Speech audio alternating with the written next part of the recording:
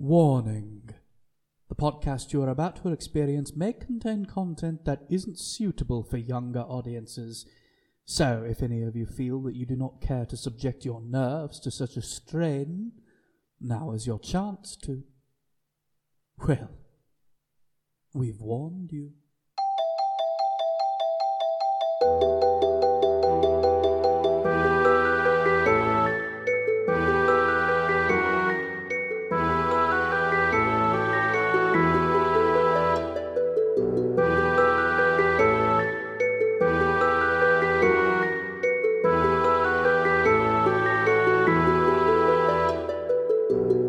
Welcome to the first ever episode of Villainology, a podcast revolving around our favorite personifications of humanity's darker side, and what truly makes them the scourge of their respective worlds. I am your host, Rob Mobley, and this is both really exciting and really terrifying at the same time. The timeline from conceiving the show to actually recording and editing took less time than the Titanic was at sea, so if I start drowning here, you can blame the ghost of Edward Smith. The basic idea here is that I present each guest with an opportunity to discuss at length someone who is widely considered to be a villain, and to offer their own personal insight as to why they find them so intriguing. Now, these opinions will be totally subjective, but I think that's kind of the beauty of it. I mean, we all have our own personal takes on these characters, and hearing the thoughts of other people on someone you either love to hate or hate to love helps us to really better understand them as a whole. Ironically, the night this idea was born, I was actually introducing our guest to the Back to the Future trilogy, which still boggles my mind that he hasn't seen any of it up until then. He is an actor, a singer, an incredible pun slinger, and he is the co-host of a brilliant podcast called The Amateur Detective Club, Mr. Tyler Riley. Welcome to the show. Hello, thank you so much for having me. I cannot tell you how good it is to have you here right now. We first met doing a cabaret called Clue, the movie, the Cabaret in New York, yes. Where you and I played Professor Plum and Wadsworth respectively, and you sang one of my favorite Disney villain songs, Hellfire, from Hunchback of Notre Dame, and I mean, you killed it. Debatable, but I appreciate it. No, it was great. Your podcast, Amateur Detective Club, it deals with devious mysteries and fantastic antagonists on a regular basis. Tell us a little bit more about what you do on this podcast. So yes, we are a mostly Hercule Poirot-focused podcast. You said that so divinely, Hercule Poirot. I try, you know. And we recap and review the works of Agatha Christie's Hercule Poirot canon. We started with the podcast started with the short stories and novels, and kind of going through order. I was a replacement host. Really? I thought you were a founder for some reason. I came in episode 24, I think. But I've, since then. So I have been there for the majority now of the podcast, but I was not there in the beginning. People often forget that, or don't know that. Well, you're in the cover art. That's why it kind of throws me for a loop, because it just feels like that cover art has been eternal with that podcast. Funny. They changed like a little bit of the cartoon logo for us, because I really just, like, the face got swapped out with the other person's face. It's just a simple Photoshop later. Tyler's always been here. Quickly just Photoshopped in. So you said you go through all of these, that you went through all the short stories that she wrote. Yeah, some of the novels, I forget exactly where we left off. For time's sake, we started doing just more of the Agatha Christie's Poirot series, the television series. Oh, nice. With David Suchet and Hugh Fraser. Classic. So we started season 1, and we're now on season 5. Now, how many seasons are there in that show? 13. So you got your work cut out for you. Yeah, but I mean, you know, it's also a British show, so it's not like the 22 episode seasons that we're used to. They're like sometimes 13, sometimes 3. This is what we've got. Enjoy it. And you're like, okay, cool, I guess. Yeah. No, but so out of every story that you have either read or watched, what would you say is the one you think about the most? I would say it's a tie in between.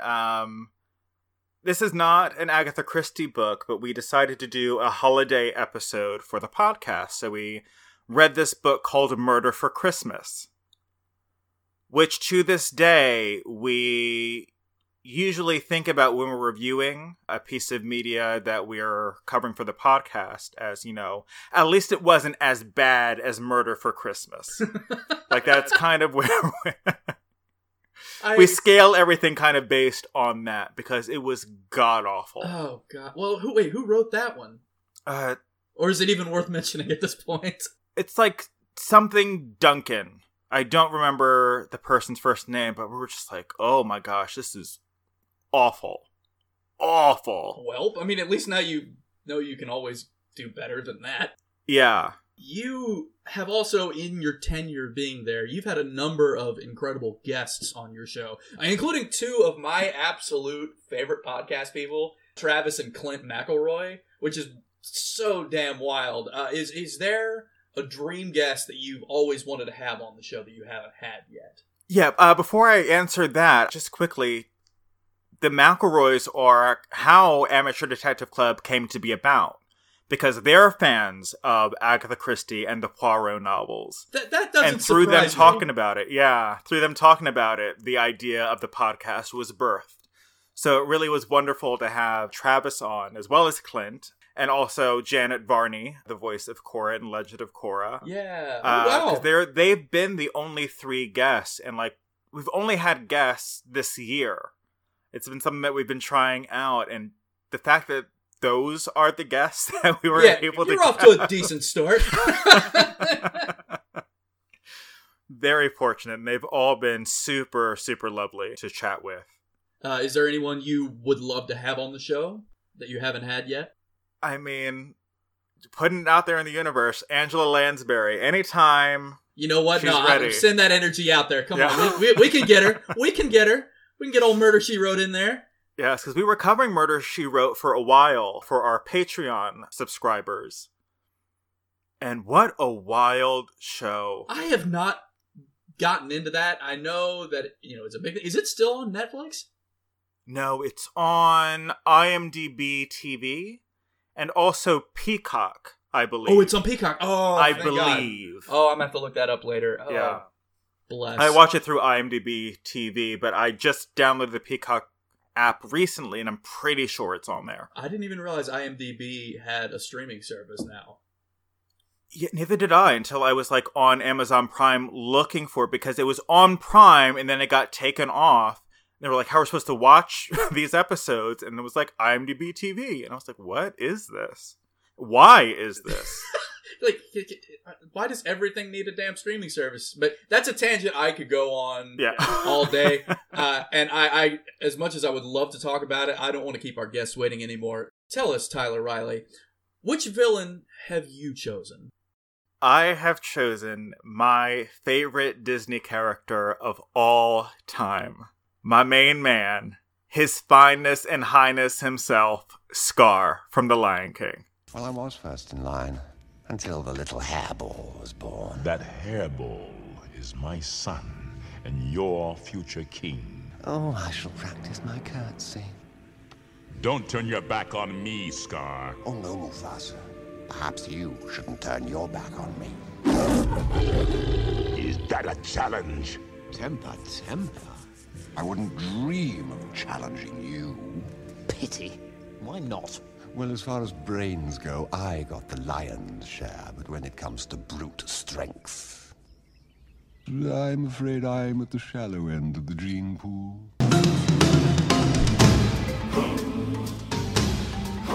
Ah, yes, the Claudius of Pride Rock himself. Okay, so what made you choose this guy? Just like everything from his voice, the way he walks, like be prepared, like everything about this man is just cool. Like he is just like, to me, like he has to be a Virgo in my mind. He sings the whole song about being prepared. It's quintessential Virgo. Absolutely. Yeah, God bless Jeremy Irons, who had a birthday yesterday, which is ironic since it's your birthday at the time of recording this right now. Yeah. Happy birthday, by the way. Thank you so much. I didn't know I was a day apart from him. Yeah, so there you go. It was written in the stars, so... It really was. So he's your favorite.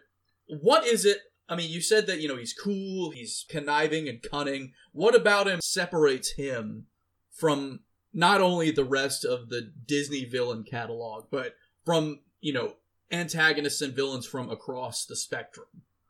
So I'm pretty much here for any bad bitch, and Scar's a bad bitch. I just choked on my wine. Okay. The mane is on point. He is rocking that scar, So Either that or he contoured that up to all hell. And he's arguably the only Disney quote-unquote villain who's anti-segregation. Interesting. All he wanted to do was desegregate Pride Rock. From the hyenas and the rest of... Yeah, why are the hyenas, left to their own devices off in this little crappy patch of earth? But all he wants to do is just bring them in. Just bring them into the fold. But wasn't that just a means to an end for him? Wasn't he using them at the end of the day, and then when he was about to get killed by Simba, he sold them out? Okay, first of all, wouldn't we all have? If your life is being threatened, isn't the natural response to, save your own ass? Yeah. And I think that they were using each other, They saw themselves as, they were all using each other. They couldn't, without Scar's influence, what little he did have in the Pride Lands, but he was part of the royal family. True. Yeah. Yes. Okay, I'm following. And Scar, also, because of where he falls in the Pride Land hierarchy, doesn't have enough support to stage a coup to rise to power himself. Fair. So do you think that yes, they kind of talk about it how, it was supposed to be that he would assume the throne when Mufasa passed, but then Mufasa... And then the little hairball was born. Do you think he was cheated out of that? Or do you think, that's just the way the news goes? Yeah, he accepted the circumstances of his fate and he decided to do something about it. He was proactive. He saw a problem and he created a solution. Yeah, Regicide will do that. But yeah, he is fun. I remember reading a lot about him, and he's easily comparable, like I said earlier, to Claudius from Hamlet. He's very Shakespearean in that way. But yeah, what's funny to me about him is, and it's the kind of a similar issue I have with a lot of Disney villains. Not issue so much, it's just kind of a common thread that I've found.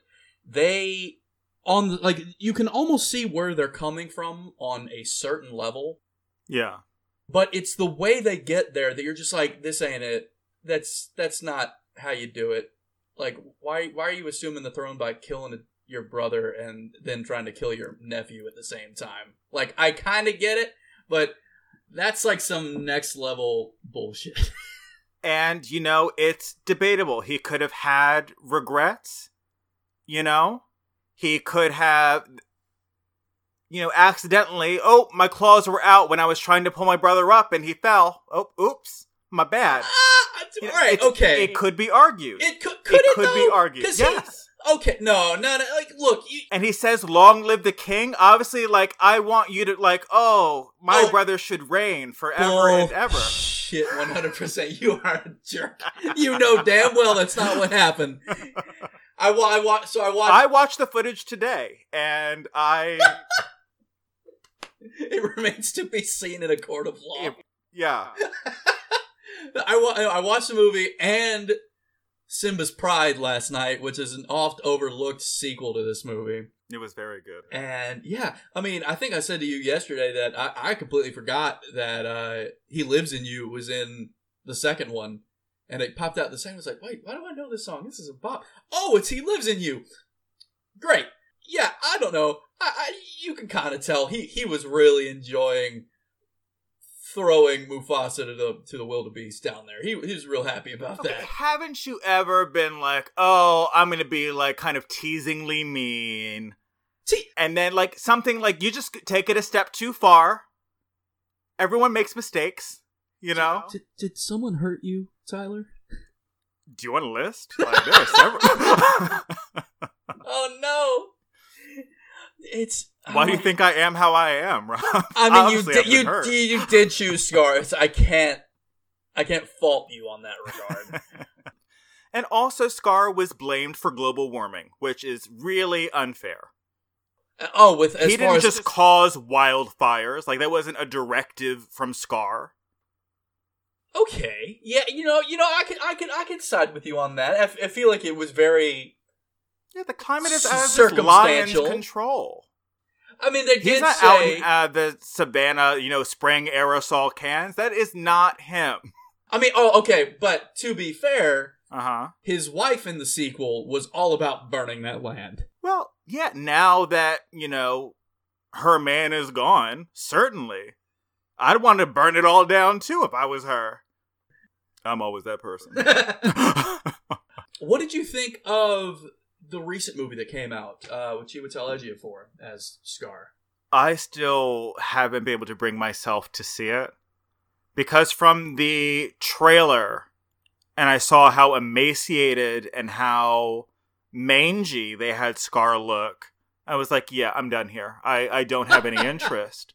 You have him looking like this complete badass in the cartoon, and then he was unrecognizable almost in the trailer, and I was like, I don't have an interest. If you're not going to put respect on Scar's name, I don't want anything to do with it. Well, they did kind of make him a little bit more pitiable in terms of you could tell that he was getting the short end of the stick for a long time under Mufasa's rule. Not that it's specifically Mufasa's fault, or whether it was his fault or whether it was through his own self-pity. Yeah. It's curious to see how they did. I mean, I thought that Ejiofor was probably the highlight of that movie. Yeah, fantastic actor. Like, I was not mad at the choice of voice actor, except for the fact that I know Chiwetel can't sing and doesn't sing. Like we in the Kinky Boots movie on which the musical is based, like he has to sing in that, and you're just like 3 seconds in, like you're like, oh, okay. So when I knew that he was picked, I was like, are they going to hire another person to do the song? And then I heard that the song was cut, and then I also heard that like the song was just kind of spoke through. It's there. It's not the song as we know it. Mm-hmm. He does do the lyrics, and they do be prepared, like you can hear the chorus in there, but it's not on the level that it is in the animated movie, where, he goes full-blown Adolf Hitler in one scene, and the hyenas are just goose-stepping below him. And you're like, oh, that's what they were going to try and say with this number. Nope. Hell no to that. I don't accept that. Did you say hell no? I said hell no. Yeah. God damn it. Yeah, I love this character, how sardonic he is. And how much, I think from a weakness standpoint, he has a serious inferiority complex. Well, also, like me, he has a bad back.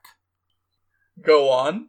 Yeah, pardon me for not jumping for joy. Bad back, is what he says to Simba. Yeah, that is what he says. Oh, you're right. Absolutely. Yeah. And it's also like a dream role of mine, because as you mentioned before, I'm an actor.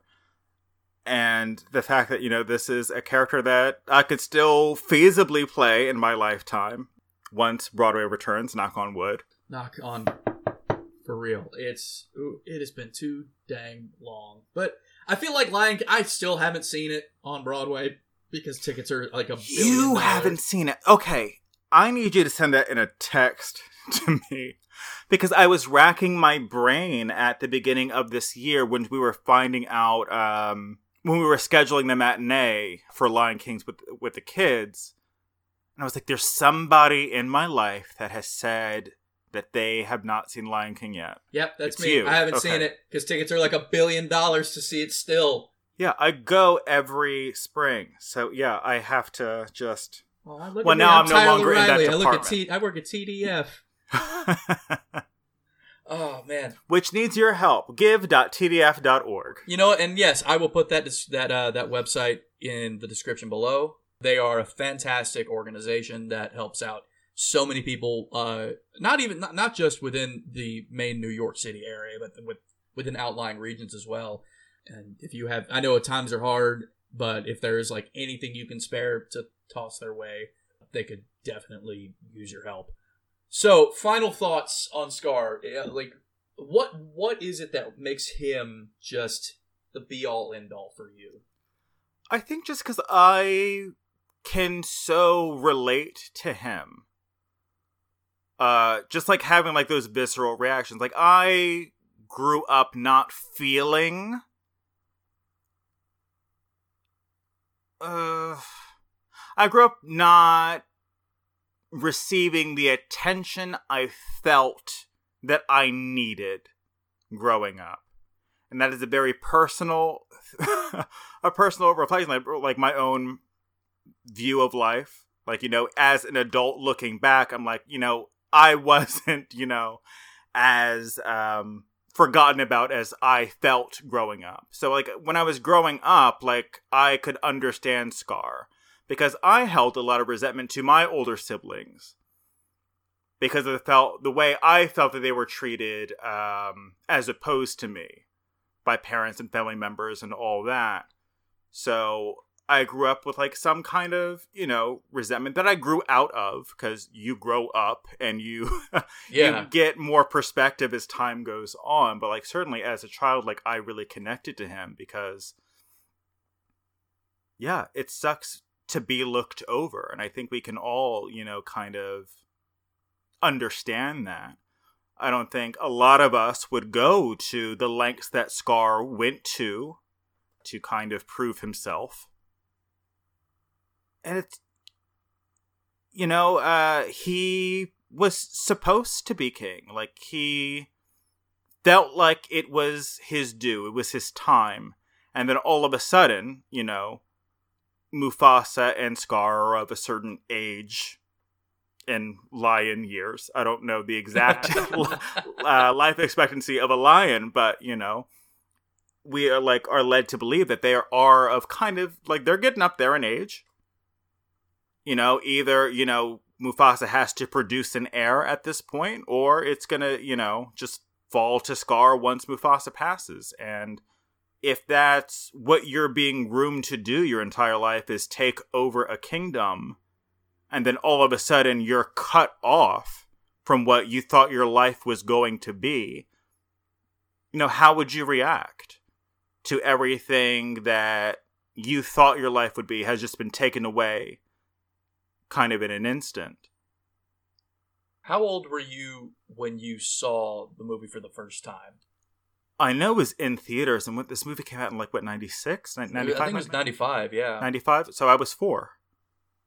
So you and I were right around the same age when it came into theaters, and I kind of remember. I personally identified more with Simba, which I think a lot of kids did, but it's fascinating to see that you really kind of latched onto Scar in that way, and because I mean it's a very valid feeling, I think, for a lot of kids that are, you know, middle children or the youngest that feels like they are being overlooked by their family for you know, no real reason. It's just the way you view it as a child. Right. Like, my family is great. I love them. They love me. I want that to be clear. But, you know, as a kid, you know, like, you're very, you know, like, you're only considering your own feelings at, you know, you're going through life with somewhat blinders on as a child. And, you know, those blinders, you hope, get taken away as you grow up and get older. So I have certainly more perspective now, but, like, certainly as you were saying. But I think that's kind of the beauty of it, to where I think the best villains at heart are people that we can still empathize with and people that we can still connect with. Because, I mean, Scar's not human, but at the end of the day, most of these people are. Yeah. And you do have the kinds of villains that, they wring their hands and twirl their mustaches and say, I'm going to do this because I'm evil. But I think, this is just my personal take. I think truly what makes the best villain are the ones that feel like what they're doing is the right thing. Yeah. And for someone like Scar, who has gone through life being slighted and felt like they have been wronged this whole time, and it's very easy to understand why they would want to do what they did. It doesn't make it right, but yeah, exactly. You get it. And this is the conversation that more or less inspired me wanting to make a podcast like this, because there are these moments, and ironically, everybody that I've either approached about this or has approached me about wanting to be on the show, no one has said the same villain. Interesting. No one has, and not one person has said something the same as someone else, which is fascinating to me. That really is. Does that mean that, one person connects with Jason Voorhees a lot? I don't know. I doubt it. But I certainly hope not. But that's the thing. I think everybody has, regardless of how heinous a crime these people committed in one way or another, there's still something about them that is alluring, that draws us to them, that makes what they're doing mean something to us, whether it's for good or bad. And that's a fascinating thing to me. And I would argue that, at least in the Disney universe, the villains have the best songs. Absolutely they do. 100%. Where would you rank Be Prepared on the list of great villain songs? I'd definitely say somewhere in the top 10. Fair. There's a lot to kind of go through. But I would definitely say in the top 10. What would you say is your number one? Oh, man. I could give you a top 3, probably. You could do it. Top 3 is great. Friends on the Other Side, Hellfire, and Be Prepared, I would say, are my personal top 3. You stole 2 of mine. No, Friends on the Other Side is my number one. And the thing is, I didn't watch Princess and the Frog until only 2 years ago, 2 or 3 years ago for the first time. And I was instantly I am a moron for waiting this long to watch this movie. It's the perfect aesthetic. It's so good. And that song, the animation that goes into it, the performance. Yeah. And just how clever the lyrics are. Absolutely. It's one of the few forward-moving songs. Yeah. He's telling you exactly what is going to happen, but until, you really... It took me, 3 listens, and, each time I listen, I find, another thing it's foreshadowing. Mm-hmm. It's so good. The lyrics are incredible. And Hellfire is just... It's heartbreaking in a way. It's heartbreaking. We're going to get into this. So I'm having in the future, I think you might know Christian Vernon. He's coming on to talk about Frollo. Okay, awesome. And I anticipate this conversation being heady. So you all have that to look forward to in the future at some point, having him talk about that on the program. But this has been insanely great to have you on here.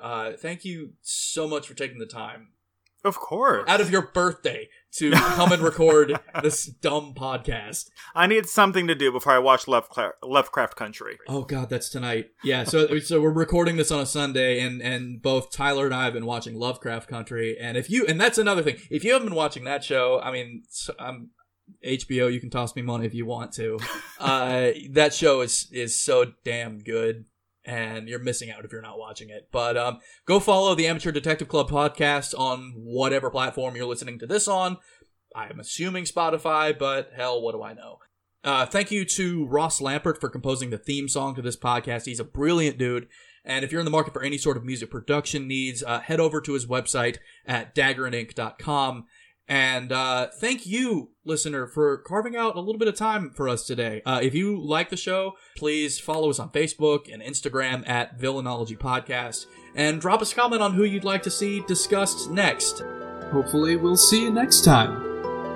Stay foolish, mortals.